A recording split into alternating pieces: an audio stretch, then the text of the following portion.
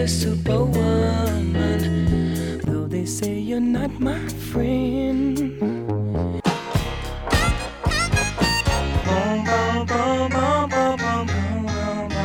Hello, morning, and I feel it's not fair.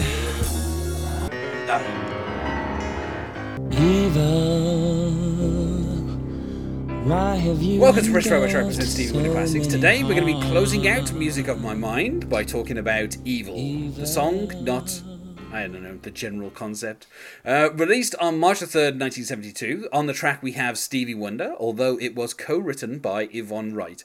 And I think this is only the second song that she has written with Stevie. And it is 3 minutes 33, and joining me to talk about today is Niall McGowan. Hello, Niall. Hey, Darren. I'm devastated to discover that this is not covering the Interpol song, Evil.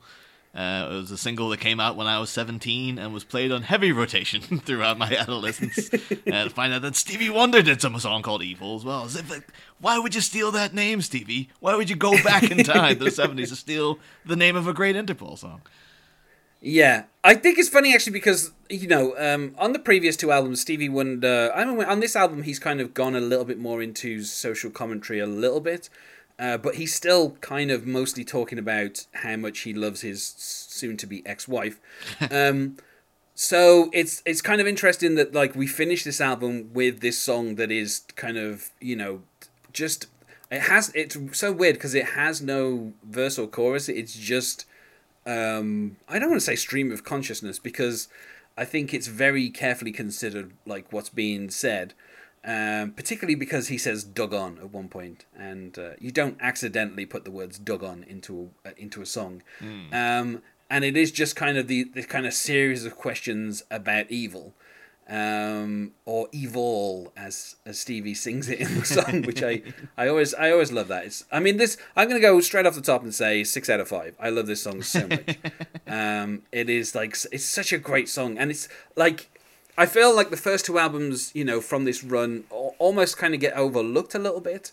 You know, because the first album, you know, technically speaking, isn't, you know, kind of part of the Stevie Wonder classics, as most people kind of classify them. And obviously because, you know, the next few albums are when he started getting nominated for Grammy after Grammy after Grammy. So people kind of overlook this album a little bit. But, you know, Love Having You Around and Superwoman and, you know, Happy Under the Morning Sun, you know, Girl Blue. These are all really, really good songs. And I think Evil... You know, other than like Superwoman, I would say that this is probably the best song on this album. Like, Stevie really kind of saved the best for last. He was just like, this is where he kind of gets better at programming an album. Like, the first half is kind of really well thought out, and then the second half it's just like, you know, building up and building up, and then after we go straight from Keep On Running, which is a great track anyway, into this, and it's kind of just like an amazing kind of finish to the album. Particularly when you consider the previous album finished with Sunshine in Their Eyes, which is a little bit disappointing. You know, whereas this is like such a, you know, I mean, for a song that's just over 3.5 minutes, it kind of, like, Stevie really kind of, first of all, he shows off the Tonto, because he's fallen in love with that instrument. Yeah. So, I so get it, too. Like, really... that was one of my favorite things about the song was just like, oh, that's a very distinctive sound. Like, that's a real... very of the era, of course, but like, I didn't realize it was the Tonto. I just assumed it was like a general Moog synthesizer, because I love the sound of the Moog synthesizer. Like, I used to be obsessed with the soundtrack to A Clockwork Orange just because I loved hearing all the classical music played by the Moog synthesizer and stuff. So, but I just loved that sound. So, like, as soon as that kicked in, I was like, oh, okay, I'm on board for this thing. Yeah, and then over the top of that, you know, obviously Stevie's also kind of playing a couple of other instruments on here, but, you know, it's mostly the kind of the Moog that we've got. I don't think there's even really a conventional drum on here. Like, it's just kind of the bed of the Tonto, and then also he's got the Moog bass playing the bass line as well. And, you know, that's pretty much all it is just the Tonto and the Moog, and then I think there's a bit of piano in there, but it's mostly, you know, the Tonto that you notice. And then over the top, it's just Stevie's voice. And it's, I mean, probably one of my favorite kind of like vocals that he's ever done. Just, he starts out so quiet with this kind of like, evil, why have you engulfed so many hearts, evil. And then by the time we get to the end of the song, he's like way up into his register, and it's just kind of amazing how it builds. And just kind of by the end when he's singing, evil, why have you broken so many homes? Like it's so kind of like his performance is so powerful. You can kind of overlook the kind of fairly simplistic lyrics, but it feels like he's just pleading at, something, something unidentified that he's just calling Stevie evil. Wonder versus the concept of evil, pretty much. Yeah, and I think it's interesting because obviously, this is, 1972. This is kind of like the height of Watergate. Yeah. So I don't think this is, there's like a handful of songs that are like Stevie's Nixon songs. This isn't one of his Nixon songs, but I feel like there are some people looking back now who might be like, it feels like maybe he didn't just have like a vague idea of what evil was. He kind of had a very specific personification of what evil was. Yeah. And obviously, the Vietnam War is still going on, and, Richard Nixon's been reelected, Watergate is going on. Like, kind of poverty in some of the kind of like ghettos in America is so kind of high. And, even though we've had like the civil rights movement and stuff, there's still a lot of kind of injustice for black people in America. So I can kind of understand why, we get to the end of this album that has mostly been love songs, dedicated to his, now ex-wife. But at this point, it's like, I can understand why he would, hearing so much news about Watergate and everything, and then just be like, just kind of railing against the concept of evil and just being like, why have you destroyed so many minds? Like, just the kind of, why do you infest our purest thoughts with hatred? Like, it's so kind of, and, the emotion is just right there. And this is something that, will be a lot more prevalent in the next few albums, which is this kind of, this very raw emotion that Stevie has, and something that's kind of reflected in his songwriting as well. Like, he generally keeps his lyrics very kind of simple because, everything is in the delivery. It's in his voice. Obviously Stevie Wonder must have at least had a grasp on the fact that he has, a beautiful voice and a powerful voice that, when used correctly, it's just kind of breathtaking. And so it always feels like, particularly when, obviously this has been co-written by Yvonne Wright, but, when it's just him writing a song and delivering it, it's always about how close his voice is to you and how it just feels like he's singing directly to you. Whereas I think with this, it feels a little bit more like Stevie is on a stage and he's kind of, maybe in a church, because it feels like he's kind of on his knees in a church just screaming up at, evil. Yeah. And, what have you done? But it's just all in the performance of the vocals, like, I think the lyrics are okay, but it's just so much in just listening to Stevie's voice. And when I first, like, listened to this album, that was one that, like, I got to this track and I was like, oh my God, what's, like, it's kind of amazing how direct and emotional it just feels. And it's not like he ever kind of, wrecks his voice in any way, or, he's always, perfectly on key. That's the thing about Stevie Wonder. But it's so, like, every single line, as it kind of builds and builds, and, when he's talking about, why have you taken over God's children's eyes and stuff, it's like, and then he just keeps restating after he asks these questions, evil, and you're like, yeah, what's going on with evil here? So it's so amazing. Yeah, I was just thinking, let's talk about, like, the things that would have been currently happening in America at the time, because it's always like there's always that sort of old adage of like, the rough times that people go through, but like, hey, at least you're going to get some good art that'll come out of this. And so you see like the horrible state that America was in the post Woodstock 1970s, because you got like the new Hollywood and all that stuff out of it. But America's current political climates is like, this is pretty bad, and you're still waiting around. It's like, where are all the classic albums? Like, when do they come? Give us something to get through these horrible times, people. Yeah, like Stevie, come out and make some kind of concept here.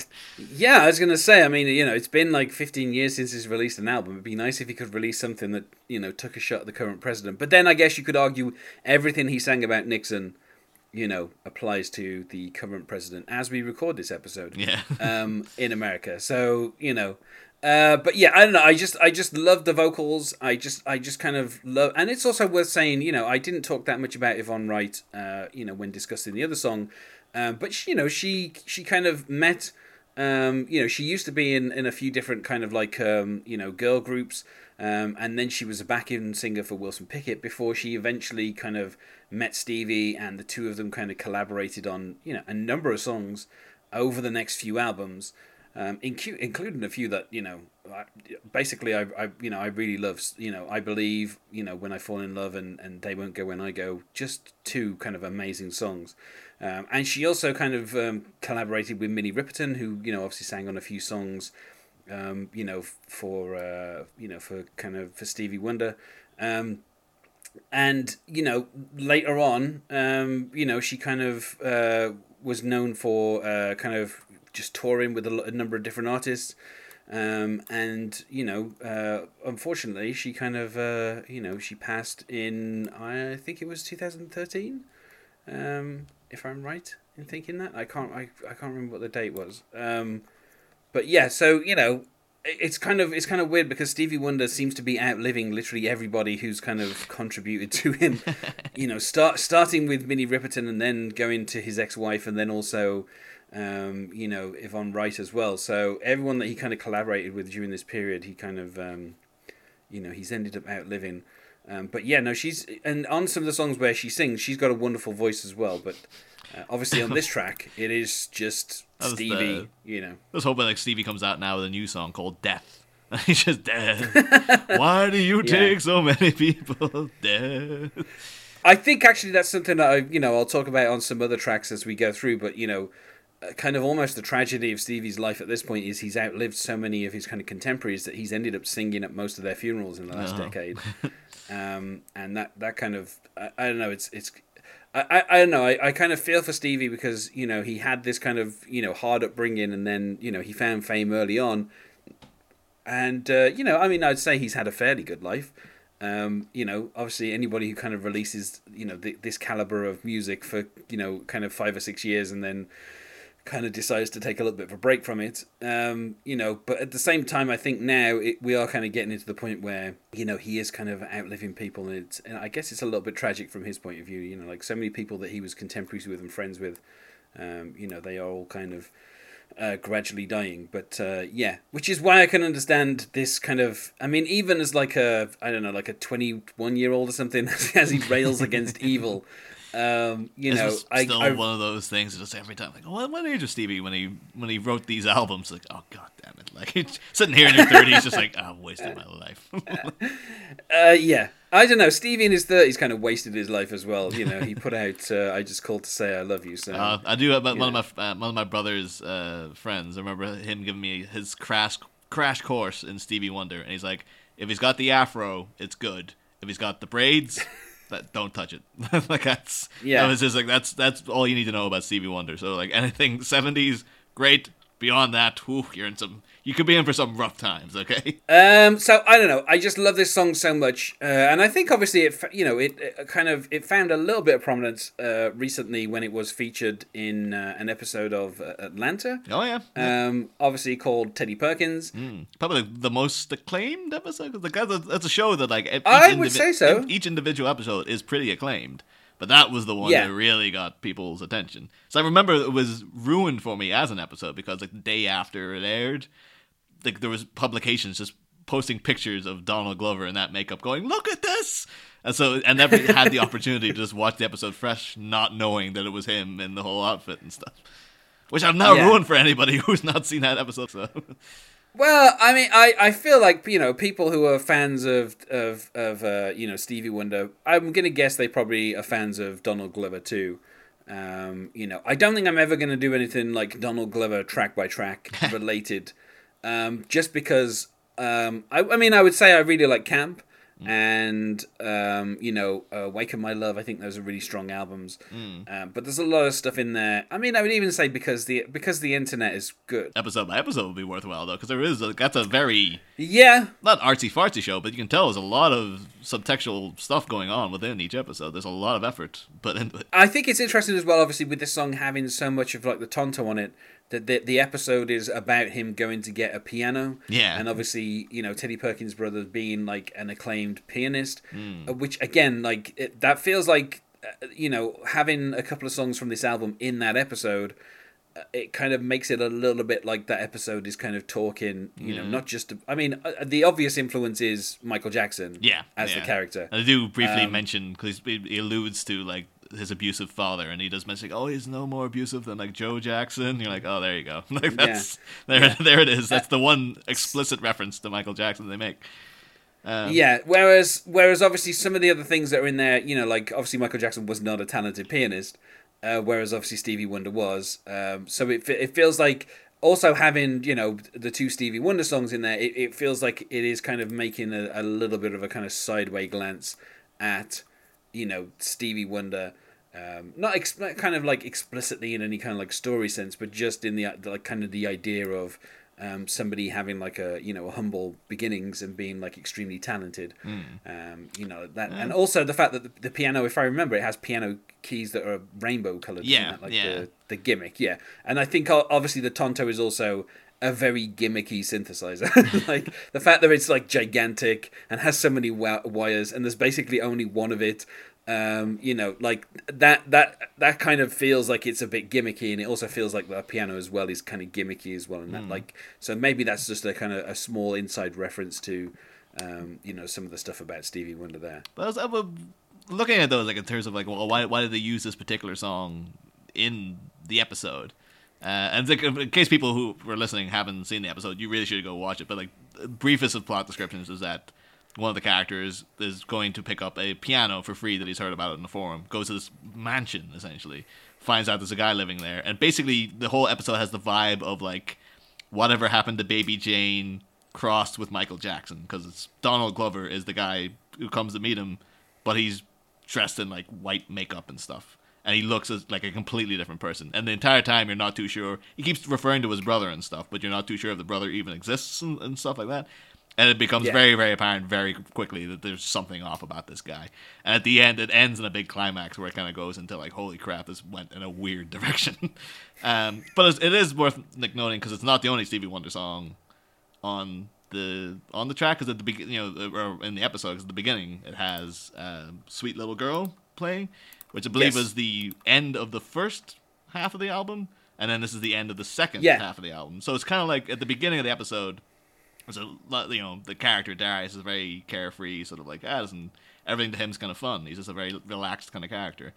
And even throughout, though, several mentions that Teddy Perkins, the character, talks about, like, great art comes from sacrifice and suffering and stuff like that. And he's talking about, again, his father would beat him into playing to perfection and things like this. And he comes out with the idea of, like, what about... sometimes it's not all about that. Sometimes it's about love and all this kind of stuff. But there is a contrast between, like, Sweet Little Girl is such a kind of upbeat, kind of happy love song, essentially. And it's kind of got, like, a perkiness to it. And then at the end, after Darius has gone through all this stuff, he is, if you take it that the song is reflecting his mindset after surviving the experience, the lent then the idea of evil and why has it corrupted so many people. And the evil could be commenting on the parental abuse that was inflicted upon not just Teddy and his brother, but on the many great artists that they mentioned throughout the episode and stuff. And it's a well used track, but like Donald Glover himself is a musician, so he knows how to. That's not picked willy nilly. Like he specifically put in these specific songs for a specific reason and stuff. But it's really really excellent. Like a highly advisable show to watch in general, but that episode is. And then they even did the weirder thing because, like, I think at the end they say Teddy Perkins as himself. Yeah. And then at the Emmys that year, they had Donald Glover was there, and then somebody in the Teddy Perkins makeup was with him. So it's kind of like friggin' Andy Kaufman with Tony Clifton, where it's just like, no, he's a real person. Yeah. Whereas like it's very blatantly not a real person, but it's kind of like, is it a real person though? Because now you're getting creeped out. It's like, I don't want that to be a real person because he's creepy as hell. Yeah, I think at the Emmys they said it was probably his brother Stephen in the makeup. But yeah, I mean, I think as well the fact that it's the end of the show as well, like it plays over like just as the episode ends, it kind of starts playing and then it kind of plays over the end credits. I think it kind of works as like the kind of the end of the show because it's like it's kind of directly saying evil, what have you done? It's like. okay, you know, like it doesn't. I mean, the things that Stevie's singing about aren't quite in the episode, but just kind of the concept of evil, kind of corrupting people and stuff like that, kind of works within the context of the episode. But yeah, I mean, it's such a great song, and of course, you know, it is 3 minutes 33, which makes it half of 666. You know, so I wonder if Stevie did it. I wonder if I could get it up to 7 minutes and 6 seconds. Yeah. And then afterwards, I was like, nah, it's too long, man. Then he's just like, could have put in a bit of Sunshine in the Rise at the start of it. Yeah. No, Stevie, don't do it, man. Yeah, at least he didn't have any choirs singing the words evil. But yeah, like I said, 6 out of 5. It's a great song. Probably one of. I mean, I kind of flip flop between this and Superwoman as kind of like the best track on here. Like, you know, some days it's Superwoman, other days it's Evil, but they're both, you know, kind of some of the best stuff that Stevie was kind of putting out at the time. Yeah, actually, I can't really debate that myself either. Like, I wouldn't be as ecstatic to say 6 out of 5, but it would be a solid 5 out of 5. It's like I can find no fault with this song. Like, it's the perfect length. The performance is fantastic, and even though, like, yeah, lyrically very simplistic. I mean, who cares? You know, sometimes lyrics are just simplistic. If it works, it works. Well, then let's go to plugs. Is there anything that you wish to plug, Niall? Currently co-host a podcast about a winged Avenger who delivers people from evil. I am one of the co-hosts of Bat Minute. It is a podcast that goes through the Batman movies 1 minute at a time, minute by minute, and we've got 2 seasons out completed. We've done Batman and Batman Returns, and we're going to start our coverage of Batman Forever, airing in December. So if anyone should be interested in that, it's me, my co-host John Parker, who was also featured on this show back in the Prince era. The podcast formerly known as Prince Track by Track, which is still currently known as Prince Track by Track, and Darren's been on the show too, and we have a good time over there. So if that interests you at all, then come on over. And for this project, you can find us on Twitter at Stevie by Window.